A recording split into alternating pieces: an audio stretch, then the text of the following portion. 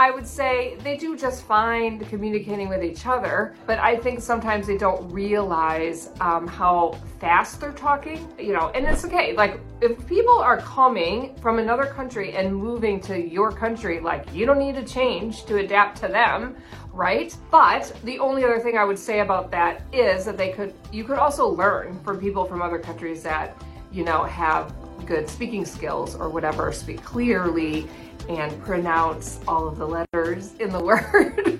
You know, you could do that, but you don't have to, because this is your culture and this is the way you do it, and you have to adapt. And I like it, because I like it when people talk fast. I don't deal well with slow talkers. I start to go like this. I get the eye twitch.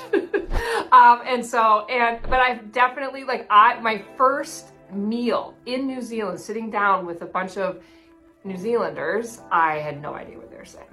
Like, is this even English? Like. Shortcast Club.